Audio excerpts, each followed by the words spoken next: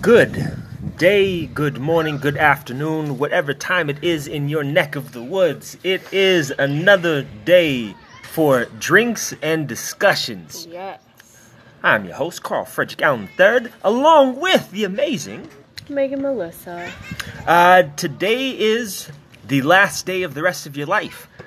Whoa. It is also the last Thursday that we will be doing the discussions. Friday today. Oh, that's right. It is We're a Friday. day off. We're a missed day yesterday. off. We're doing it on a Friday because you know what? Hey, we were taking a mental health break. We took two. We took two for our mental health, as it is Mental Health Awareness Month. If you haven't been doing that on your own, I suggest you do it. Sometimes walking the park, sometimes finding a quiet place to write, something that allows you to engage in your senses and yourself, reflect on what is happening. Talk to yourself in a positive way, in a constructive way, in a way that is not break yourself down. Destructive. Right. Anyway. That is what we encourage you guys to do, as that is what we do ourselves, and it makes a world of difference. We do hope that everything has been going on so far in your Mental Health Awareness Month. We hope it's been going good for you. If you've been struggling, good vibes we're sending out that way. Sending them out. As best as we can. We wanted to conclude this month in a different way. Last conversation, last discussion we had was talking about some of the struggles we go through with mental health. I have to be honest. We had alcohol for that discussion, and It's okay. It's pretty fuzzy. So, not good for my mental health, but that's something I needed to come to understand about myself. So last week we talked about a range of things. It really wasn't as direct, but it was very, there was a lot, it was informative in a lot of ways, because when it comes to the conversation, we also have to remember we are dealing with a lot of others who may not have their full thoughts together, maybe dealing with emotions themselves that are some form of a struggle, some conversations that we do realize that are difficult for other people to get into, because that is the biggest thing. There are finding connection, right, because I do feel like a lot of connection has to do, a lot of what we deal with here in this day and age with mental health and the struggling with mental health is the lack of connection. And not just connective, but deep connection, like honest, true, genuine connection. Yeah. The whole I don't know. I was thinking on this the other day, shower thoughts.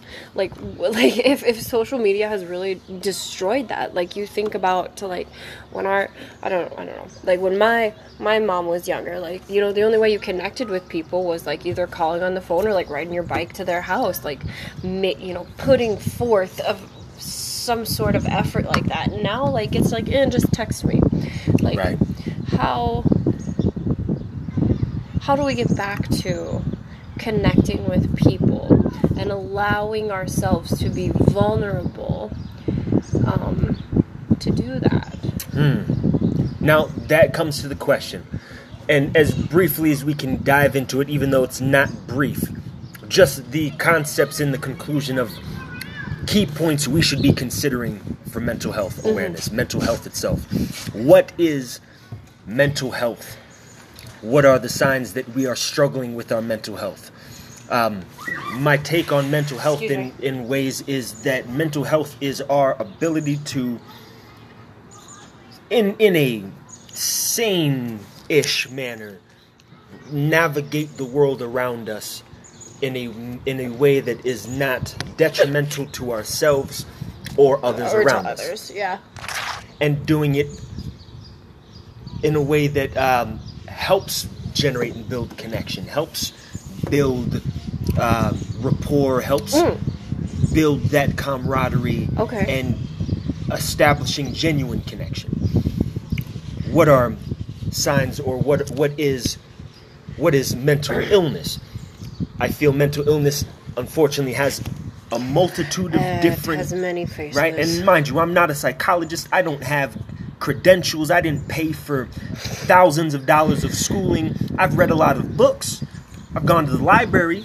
I've studied and followed and watched people intently to understand, and I've had a lot of conversations that have led me to learning what self-reflection is for me, how important it is. So yes, mental illness can be signs of depression, can be signs of wanting to harm oneself, being suicidal thoughts, hurting others, being things. stuck inside and not wanting to be social. There are many different signs. Where does it come from? Many different reasons. Some of it could be, as you had made the comment before, embedded trauma. Yep. From Passed down. Have we talked about that on here already? I believe we touched on it. Okay. Well, embedded trauma, like coming from, not specifically from you, but like events that have happened in your parents' and grandparents' life that have been passed on genetically through you. I haven't done much research, but I know of two resources, an article and another podcast that have talked about that, like how it's people are wondering if it's a thing. The idea but that yes, genetics embedded has a trauma, connection. genetics. I do feel that embedded trauma has a lot more to, in the sense, immediately has a lot more to do with the immediate interactions you have from from conception, so to speak, to when you finally start becoming a baby in the womb. At some point when, they say 24 weeks into pregnancy is when the moment happens that your pineal gland actually starts to activate, thus bringing consciousness to the fetus. Okay. There are tribes that have this documented that have been doing this for... Anyway, we'll dive into that one later. Sure. But yes, embedded trauma, where direct influence from parents, grandparents is what shapes your psyche as you progress and grow older.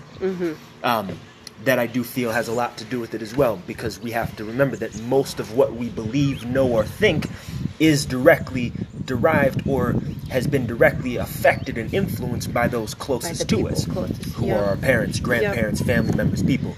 Exactly. So we also have to take that what we think and see did start from somewhere. We don't have our own perceptive thoughts. We are trained, and we are have products of our environment. Yes. And whatever that looks like. And I think, with the embedded trauma, so like if your mother was going through stress during the pregnancy with you, like those stress hormones and chemicals that her body was creating can be passed on to you. And in doing so, may alter your brain chemical activity. So like where depression comes from, like but again, depression is also like a passed down genetic thing too. Whatever. So that's what they say. It can be. And it's hard to determine with genetics, because there are a lot of people who have been said to have these predispositions for certain things and they don't show signs of them. Right.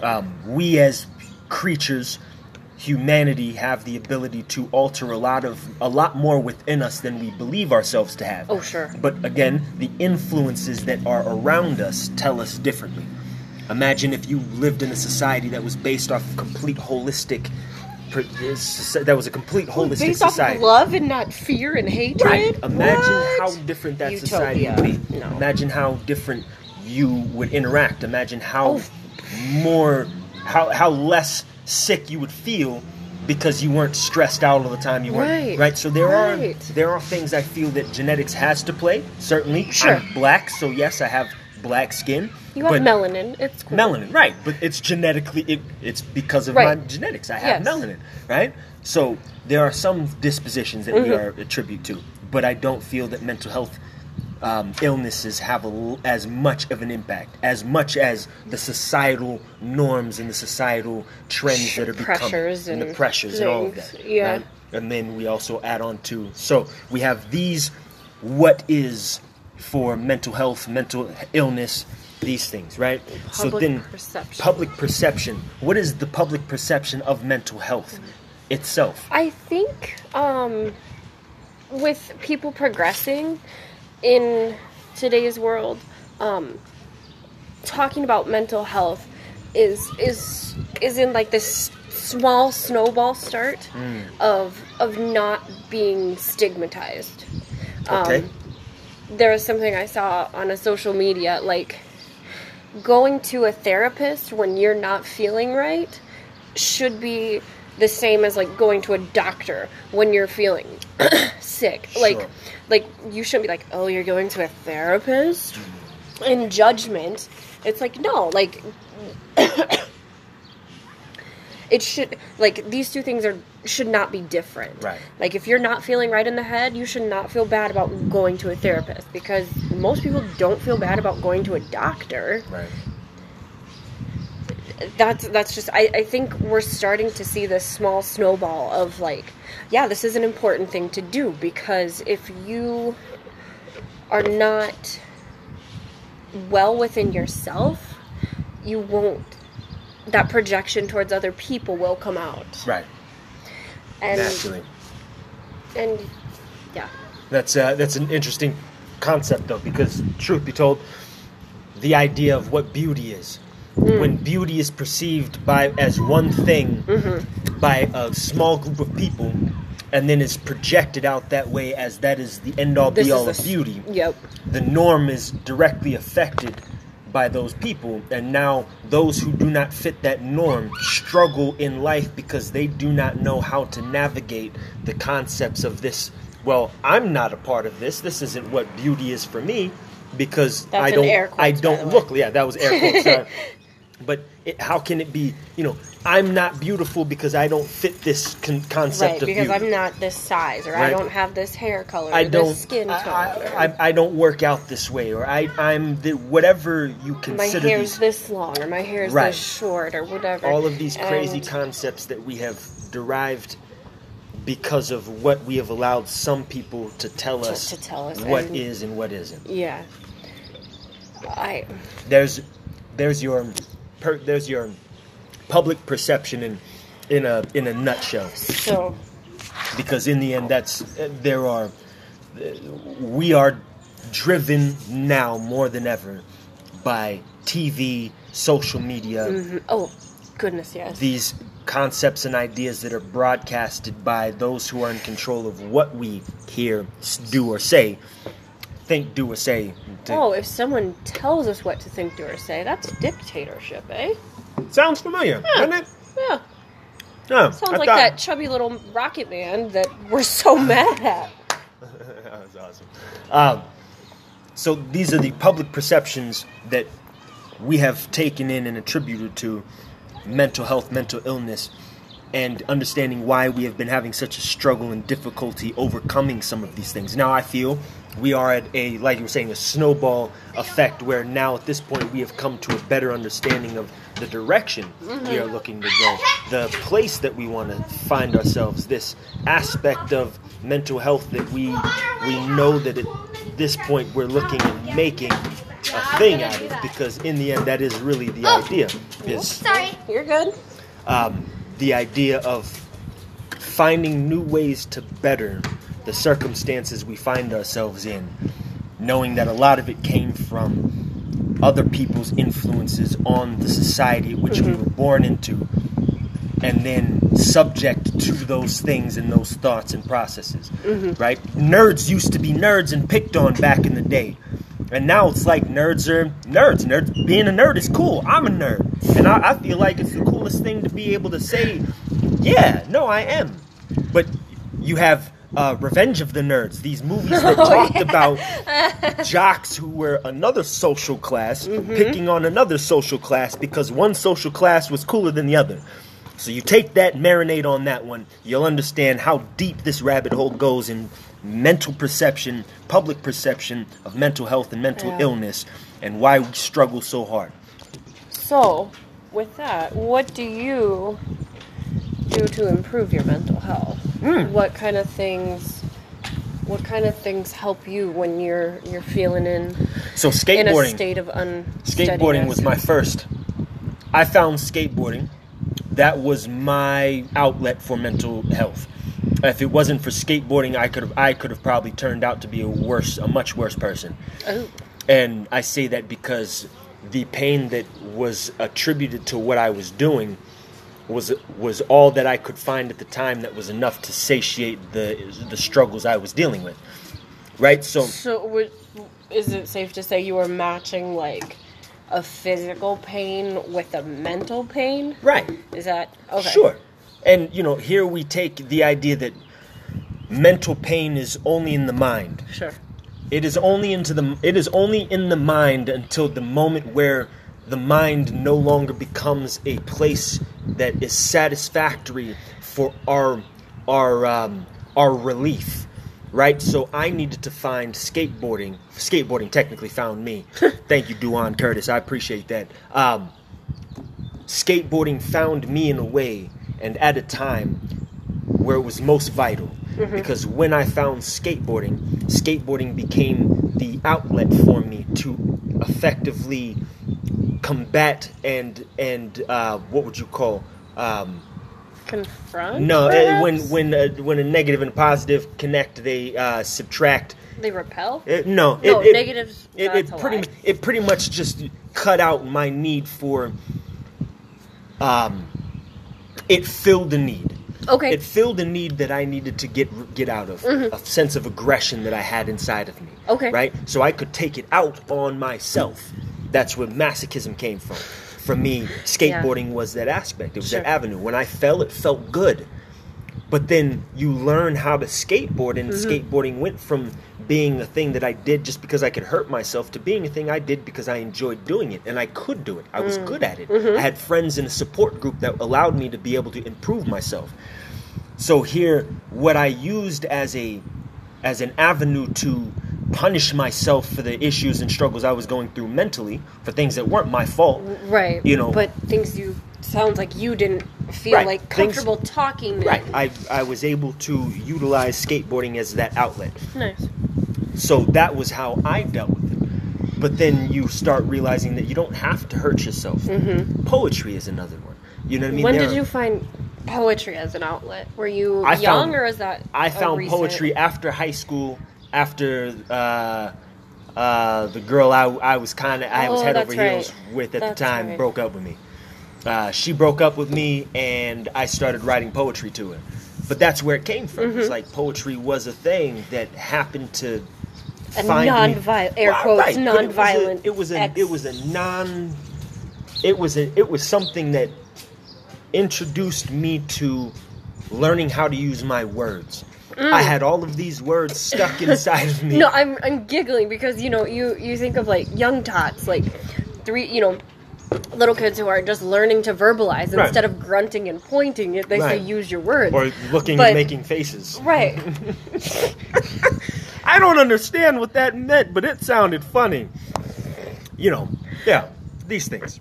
But they say that use your words, and once you've developed enough vocabulary, like that stops. Right. Now that you know words, sit down and shut up. Right. Nobody pushes people as teens anyway. Not when I was growing up anyway. To fully communicate. It's like you're gonna get enough details. Like I'm upset right now. Right. And tell me why. Right. I'm just mad. Like building that rapport. How do you navigate emotions that you're just growing to learn in a way that I can communicate what I'm feeling to another person? They don't teach that in school. They don't teach these awkward moments or uncertain feelings that come up. They don't teach us how to navigate those. Right, but let alone how to accept some of the stuff that we don't understand. You know what I mean? Accepting that.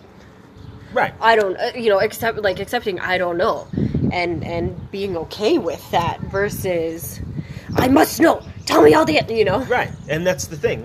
So poetry allowed me to find, or at least taught me how to place my words in a way where I could express what was going on in my head. I could speak and say it as concisely as possible. It helped me refine what I wanted to say.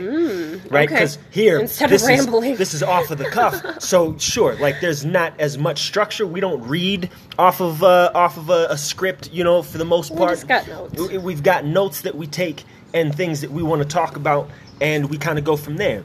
poetry allows you to put those thoughts on paper, go back and revise, until you are ready for it to be, until to you it's perfect. Sure. And I think with a lot of the podcasts or a lot of the conversations I've been having, I call it a podcast, but a lot of the conversations I've been having with these poets thus far has kind of shown me that, is that, some people will utilize it as a tool to express what they need to express as best as they can. Okay. Some will use it as this is what I'm trying to say. Once I say it, I'm done. Which different people whatever work works different for ways. them. Yeah, right. yeah. Because sometimes some things we want to say, we just want to get it out of our heads. Mm-hmm. And, however it's written down that how way. it is. We don't want to go back to it. Yeah, yeah. Right, because some things are difficult. But poetry being one of them, skateboarding, with me, I found chucks as another thing. So spinning the nunchucks, that's a mind clearer. What have you found thus far that you've noticed? Oh golly!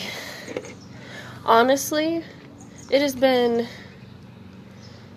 in the last year and a half that I've really started giving 2 cents.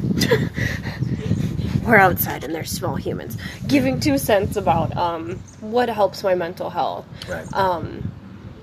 You asked me this question 7 years ago. I thought it was sitting and playing like Facebook games and stuff. Like, sure. I thought that was the way to go, and it's not. So in recent times, like you, writing poetry. For me, it's not so much like statement making, but I say it all the time. I write a lot of emotional throw up because as a teenager, I wasn't really taught how to deal with feelings. It's right. Like, I can name this feeling, but reacting appropriately with them is something I still struggle with. Right. So for me, writing how I feel, whether it's rational or not, just writing it down, and this is my perspective. So poetry's been a thing. What else? Coloring. Hey. That's a new thing. Painting. Sometimes. I don't have a lot of paint, but painting and coloring, creating that way. Finding, I don't know, with that I really find like a zen. It's almost like a meditation, but my hands are moving, which is helpful because it just stops the noise in the head. Yeah. Exercise has been an on and off thing for me for the last few years.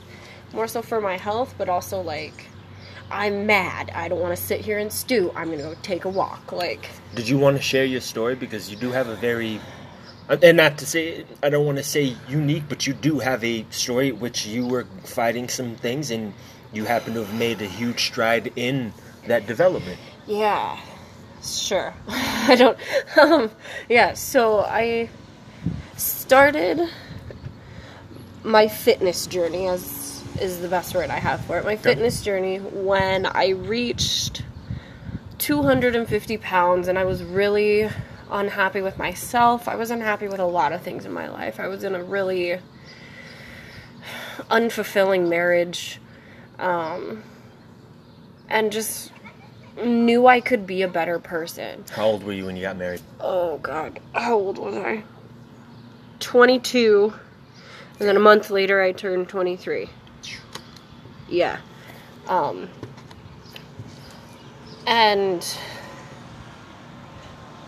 yeah, so it was about a year of being married, and it was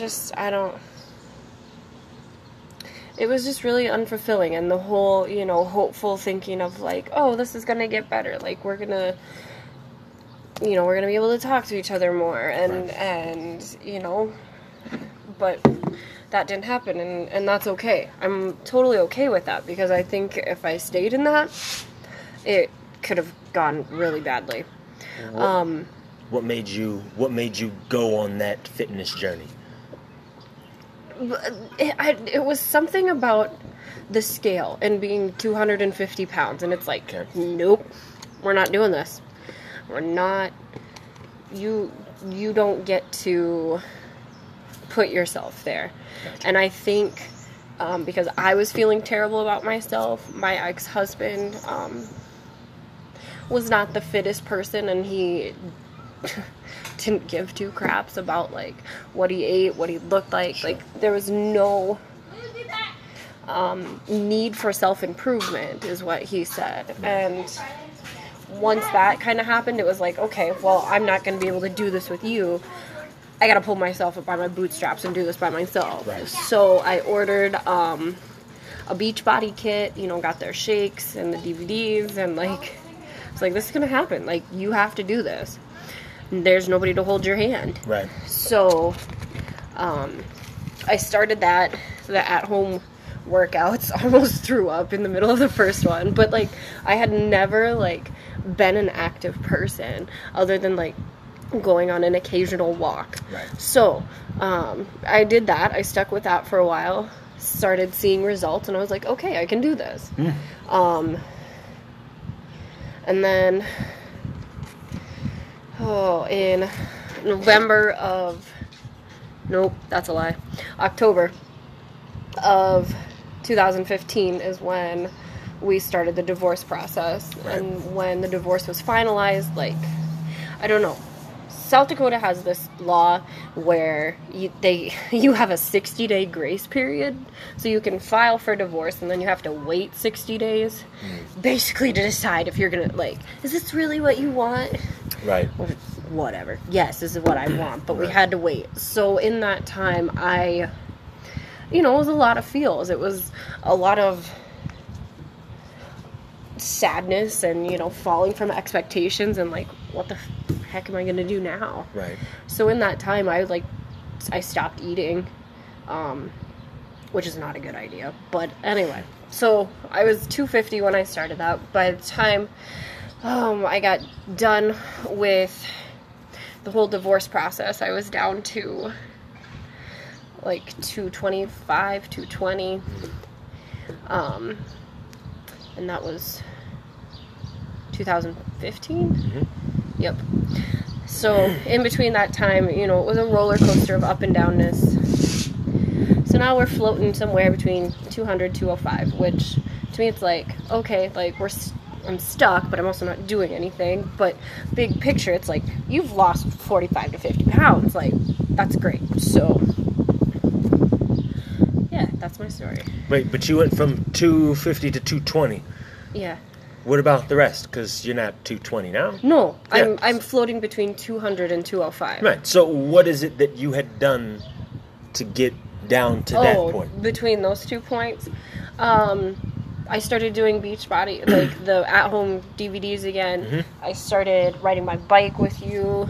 Okay, and maybe I'm asking because I remember you mentioning it to me, but you were talking about when you had done walks with your friend. Oh, You'd wake yeah, up yeah, early yeah. in the morning. Yep, and you'd you're do right. these. So yeah, after divorce, I had to live with my family for a while, but then my friend Cindy and I, we would go walking every morning, and it was, a little short route, but it started as a short route, but we ended up getting like a mile done in half an hour or so, 20 minutes, half hour, so. Right.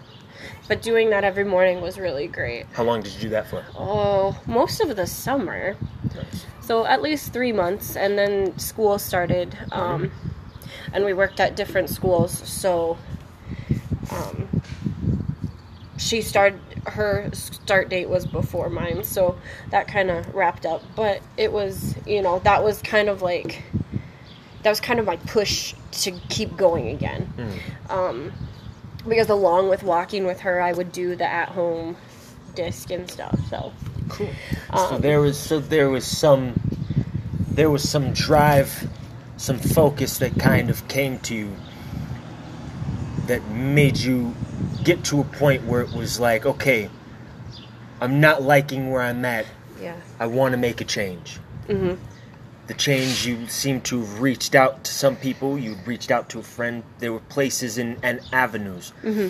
reason why I'm going to that is because I feel like, we have this conversation. Again, we go back to public perception and the concept of what it is right now, that what is implemented out there, what one can implement out there now to combat mental health struggles, combat mental illness, these things that are apparent, that happen while we're kids, when we're young, because these are struggles that are real, struggles that are actually happening.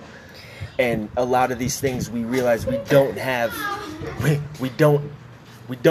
believe that there are outlets. Yeah, I also a public perception I think is real. I don't know. Is going through this by yourself. Sure. Like, reaching out for help is publicly looked down upon, but I think more people need to know that, like, if you're not well, like, ask for help. And it doesn't have to be, like, therapy-wise, but, like, finding someone you trust to talk to, or just hold your hand, give you a hug, like, whatever you need. Just, like, reaching out and telling somebody, like, I don't feel well right now. Like, almost like as long as you leave the door open, it allows other people to, for example, we actually a good friend that we share. She is a poet. She uses poetry as her outlet. She has just recently found the benefits of being active. And though she may hate to admit it, she has to admit it to those who were there kind of telling her, like, hey, just give it a shot. And it'll, she's realizing that there are benefits in it. But she had never really tried or put forth the effort to do it before. Because mental health, illness, our mental health is so impacting that it legitimately even keeps us from believing that we can accomplish anything. So now that she's been empowered enough, now that she's realized she is capable, her ability to get out and walk and do these things has given her that strength. And that goes back to, like, the whole being vulnerable thing. Right. Like, you even have to be vulnerable with yourself to try something new. Right. So, and be vulnerable enough to be like, okay, it's okay. It's okay if I mess up. It's okay if I don't walk a mile like I said I would. Like, the fact that you're taking the time to do it for yourself is all that should matter. Right. I think what I was wanting to get on that point as well is that she had also opened up an avenue for people to be able to reach out. Right? So what a lot of people do is when they are stuck in a mindset that they believe they cannot get out of, they close the potential for others to come in and say, hey, I got you. I'm not laughing at you. Hey. I'm laughing because it's relatable. Right, but that is the story that you tell yourself that I'm not good enough, or I'll never be blah, blah, blah, blah, blah. Right. Insert of the, Right, we begin to believe you believe the story you tell yourself. Right. When it's absolutely not the case at all. Right. And most of it is stuff that not only do we tell ourselves, but we begin to believe it as if it were true. We create these narratives, we create these storms in our head, and then we believe it. Right. Even though we're the only ones telling us this. We can tell it in anyone's voice, we can tell it in anyone's face, but it is always internal. Yes. Until we reach out and say, hey, you're a friend. You're somebody I care about. You're somebody I like and appreciate and respect. You look like you're going through some struggles. Can I help you? Just that in itself is more effective than saying, I am in a place that I don't believe I can get out of. I am struggling with this problem, but I'm going to keep it inside and you don't wish have it away. to. And you don't have to keep it. You don't have to hold on to it. The best part about humanity is that we are beings of connection. And if we're willing to make these connections, if we're willing to reach out compassionately, because we are compassionate human beings by nature, the amount of people who are willing to help is astronomical. It's far more than you believe. Far more than you believe. Than far you have more, let yourself believe. Far more than the voices that tell you otherwise in your head. even more so. So, with that being said, we want to talk to you guys about some of these places that I feel are combating mental illness. So, first off, I used to work at a grocery store. I had to stand at this grocery store for 6 to 7 hours at a time. And I always wondered, why do I have to stand when all I'm doing is taking money, pushing buttons, pushing stuff, making things happen? I used to do retail, so I mean, same diff. So I'm gonna say this: Aldi is winning it on grocery stores right now. Aldi has just proved to us that you can have a good job, you can work effectively, and you can feel good about the place that you work at because they accommodate you to do the things best that you need to do. Why would I have you stand for 8 hours if you're going to be at the register for 8 hours? Mm-hmm. I would want you to feel good about yourself. I want you to feel comfortable. I know you get tired. Right. So what am I going to do? I'm going to give you a chair. Take you off your feet. Right. You don't need to stand on your feet. No, and that's, okay, so working at my retail, like, there was, like, this perceived judgment that, like, sitting down on the job make you seem lazy. Like, it's like, I've been standing here for 8 hours. Like, right.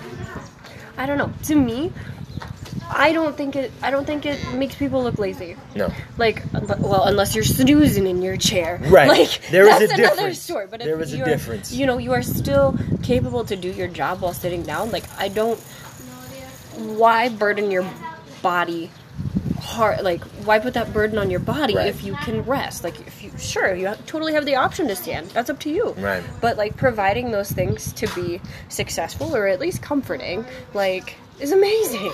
And my biggest question is, why do we work at establishments that do not encourage efficiency? Because we're desperate. Well, I don't want to say desperate, because remember, it's not us that's in control of the atmosphere. We're just the ones that are utilizing the place to have a paycheck. Why is it that I can't be at a place or work at a place that encourages ergonomics, that encourages easier working conditions, or more respectable and efficient working conditions? Working at a grocery store that allows me to sit down, or at least allows me to sit while I'm doing my job, is more efficient, because my quality of work becomes better. I want to come to work, which means I enjoy coming to work. Which means less call-ins, which means more productivity, whatever that looks like. We could go on and on about that. Something else that I really enjoy about Aldi, too, is, like, it holds people responsible, like this level of accountability for yourself. So, like, you are responsible to bring bags. Right. I think that's great because, one, less plastic, first and foremost. But, like, you know, you're responsible for that. If you want a cart, you have to get it and you have to put it away. Right. Like, you know, like... Yeah, that's the best plan. That's an effect. I feel like that's... It's proactive. Right. It's holding people accountable, but it also saves all the, like... Why chase carts? Like, be responsible. Yeah. You know, be respectful of this place that... Wait, you mean convenience is a detriment? Right. Oh, my God. Convenience makes me feel like I'm entitled to something? Oh. Right, like, you just sparked a whole nother light bulb. Like, you know, like this, I can just leave this cart in the middle of the parking spot. Somebody will come and get it. Oh, yeah, like the cart we had to get today. Like, rude. Like, just, you know, it makes you be respectful and respectful of others and responsible for taking care of the place. And I think, like, we all need to embrace that mentality in the stores that we go to and in everyday life. Because, like, you know, you come to a park, like, looking around here, there's not much garbage, which is fabulous. No, that's actually but you go to some other parks, and it's awful. Like, be respectful of where you're at.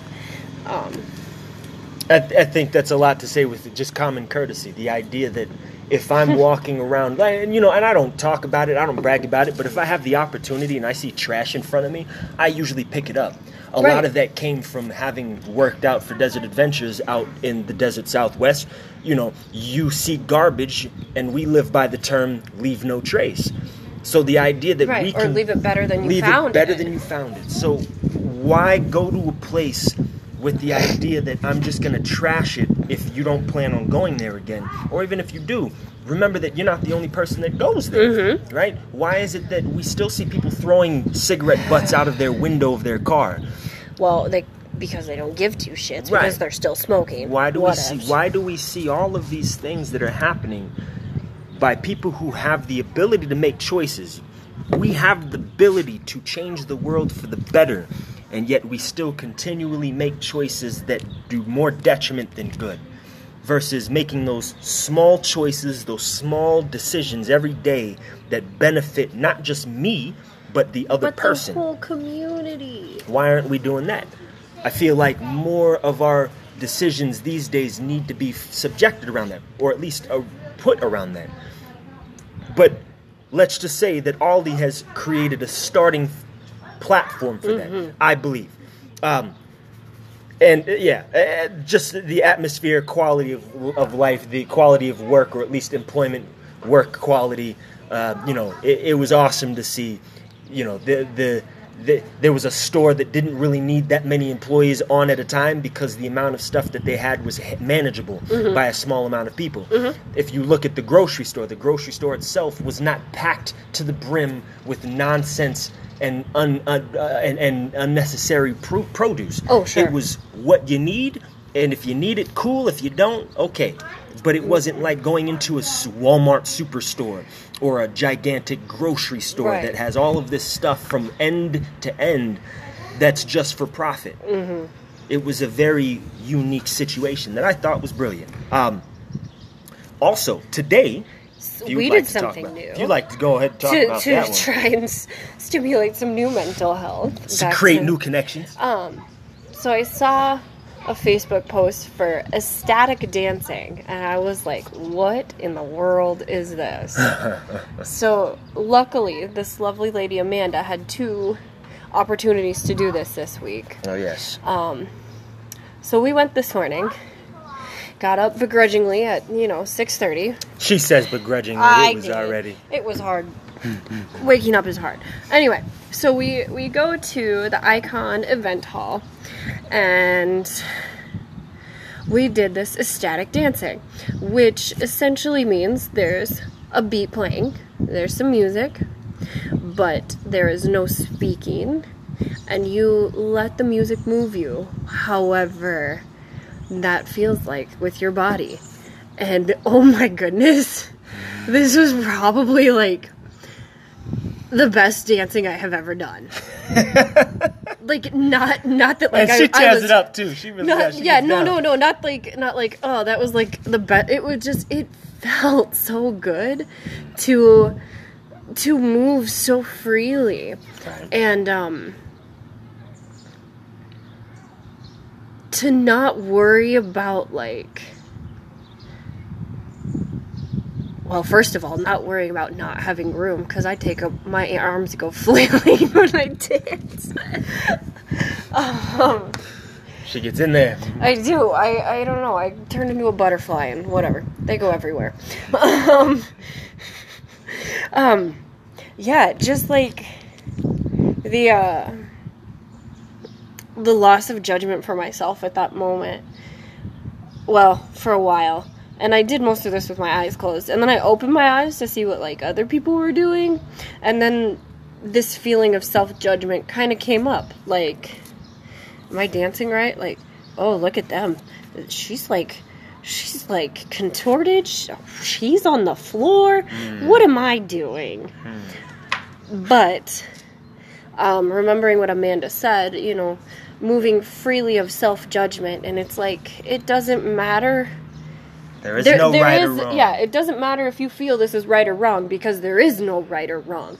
Like, as long as you are doing free-flowing naturally with your own body, like, then you're good. Like, there is no right or wrong dance move. We're not keeping time. We're not keeping step. Like, if it feels good, it's right. Yeah. Is what I took from that. And I feel like a lot of that can be taken into life itself as well, because there was the advent of, we're going to do this. If it feels good, it's right. There's this idea that, we're going to do this, but there was also no touching, or at least there was touching with consent. But she said that is part of it, but that's not something she's offering, which is okay. That was a part of what she was. That was a part of the dance itself. It was okay. there, but with consent. Sure. And that was the thing. Like, it's one of those things that you come into understanding. So the way it relates to with life, I felt is, here you have this idea that I can move my body and navigate it in this world, understanding that there is no right or wrong way. Understanding that as well, there are people who are going to also be doing the same. And unless I either have consent or am acting in a way that is not going to adversely affect that person or those people who might be there, my movement is genuine and true. Yes, we have the combatants of the negative thoughts that are in our head. You know, when we see stuff, judgment. Most judgment is projection. Most judgment is me saying that I don't like that because I would not do something like that. Or I wouldn't do and so I cause judgment to them to make it seem as if what they're doing is bad. When technically it's not, unless not the case. It is harming somebody else. True. Then you can say, oh yeah, no, that person's going over there beating that person up. Even if the person deserved it, probably not the best way to go about it. You know, we could negotiate that. But when it comes to just how we interact with people, how we connect with people, when we are talking about the way we navigate, there is no right or wrong way. There are moments that we act, and then we learn from it. We learn what's good or bad, or right or wrong, in a sense. We learn what works and what doesn't work. When we are taking the opportunity to dive into it with compassion. Yeah. And I feel that was what that was. Sure, a lot of self-reflection. Yeah. Like you were saying, taking this into real world, like,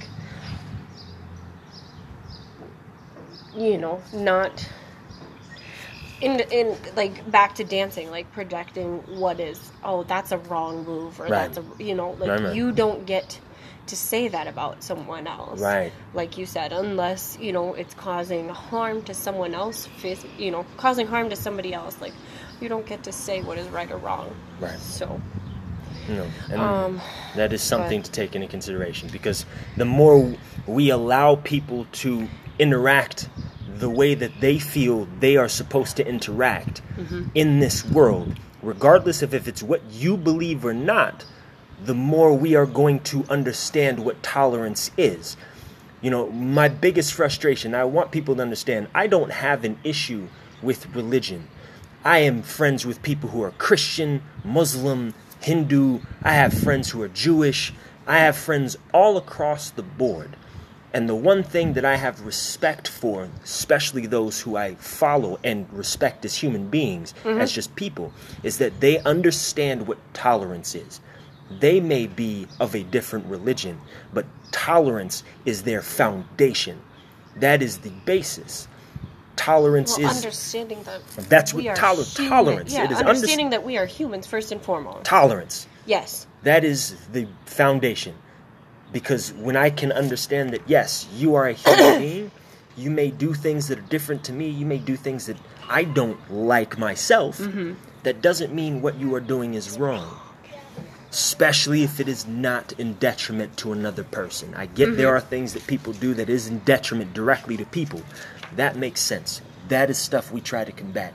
But to say that, you know, throwing this out here, the show Arnold had the first debut of a man and man marrying. Arthur. Now, Arthur, the show. Arthur, it was not Arnold. Arthur. Did I say Arnold? You did. Oh, it wasn't Hey Arnold. Sorry, Arthur. No, I was like, the cartoon Arthur, the child's show Arthur that I had been watching since I can remember. I know. I'm so excited about had this. Their first male marriage. Now, the way they introduced it was very so beautiful, subtle, was very open, but it allowed it to be.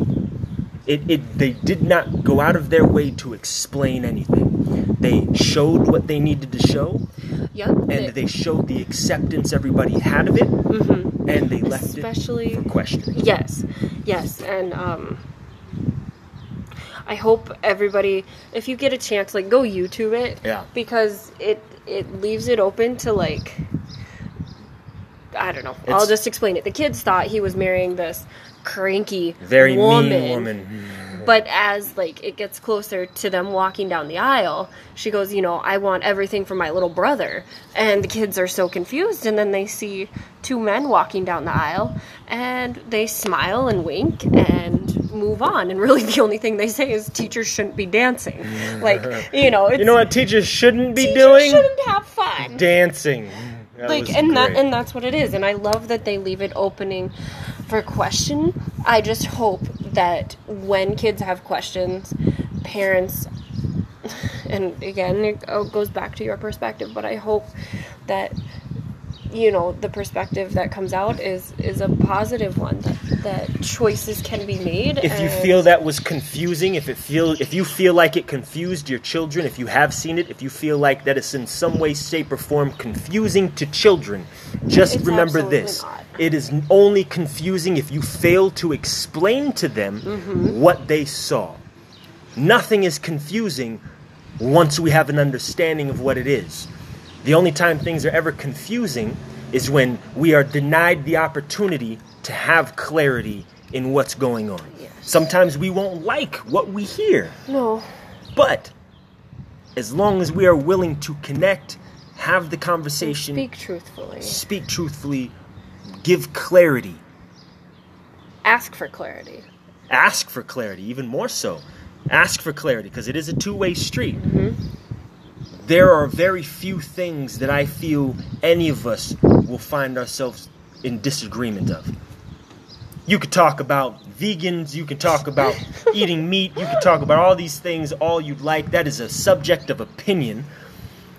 But then once scientific, stuff starts coming in, once health and all this stuff starts coming in, once we stop worrying about profit and we really understand what vegetation does for us in our bodies, then, hey, we'll start realizing that some things are what we thought they were and some aren't. But if you are afraid of being wrong, then, that's something you get to work on for yourself. That's something you get to work on your own. Because it is okay to be wrong. But hey, if you're about the conversation, as always, you know where you can find us. The Drinks and Discussions. We are always up for having some form of conversation in regards to the topics that very few people seem to be having.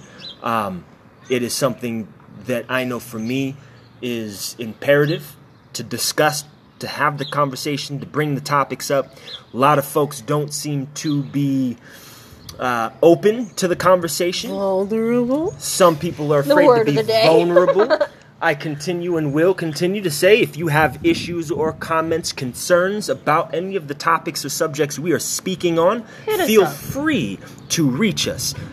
You can get us at 88, or you can get us at industries80.8@gmail.com. Would be happy to get an email from anyone who would like to dive deeper, join us in a conversation, be a part of Drinks and Discussions. You can reach us out Find us on Facebook. 80-8 Industries is our Facebook to look for. My personal IG is at chaotic.delight. You can tweet at the Daily Grind 808. We just got a Twitter account up and running, so you can give us a tweet. Follow us there. That's, again, the Daily Grind 808. Do you know what the past tense of tweet is? No. If it's not tweets, I don't want to know. No, what is it? What is it? I don't know. I don't remember I heard this joke, but the past tense of tweet is twat. Yeah. I think it's tweeted, but twat sounds funny. Moving on. A twat. That's funny. Yes. Yeah, your IG. Oh, my IG. Yes, it will be 80.8 Industries, Instagram. Reach out. Let's have the conversation. Don't be afraid to speak your mind. Even if what you have to say is an adverse against this, I would rather you comment about what you don't agree with than you comment than having somebody who's like, oh yeah, that's exactly what I believe in. Tell me if there's something that you don't like, if there's something that you are having difficulty If there's something believing. we misspoke on, please help us. We would love to have you on to correct us, to talk to us about it with some fervor and some background.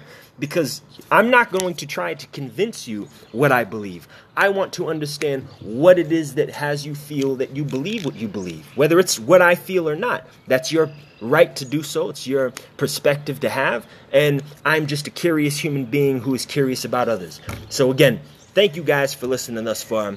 Thank you. Thank you. Big thanks to Megan Melissa, as always, being an amazing hostess. And, you know, me, Carl Fritchkow III, just another daily grind. We're at it. So thank you. Go enjoy the sunshine. All again, if Sioux you Falls. are not outside, you Get there. Get there. If you get a break at work and you have a door, run outside, sit in the air, sit in the sun for a minute. Let it soak up. Let it get there. Sunshine is a beautiful thing. It's out here, ladies and gentlemen. Let's feel it. Let's indulge in it. Let's vibe with it. All right. Off So we go to vibe. All right, you guys. Again, peace.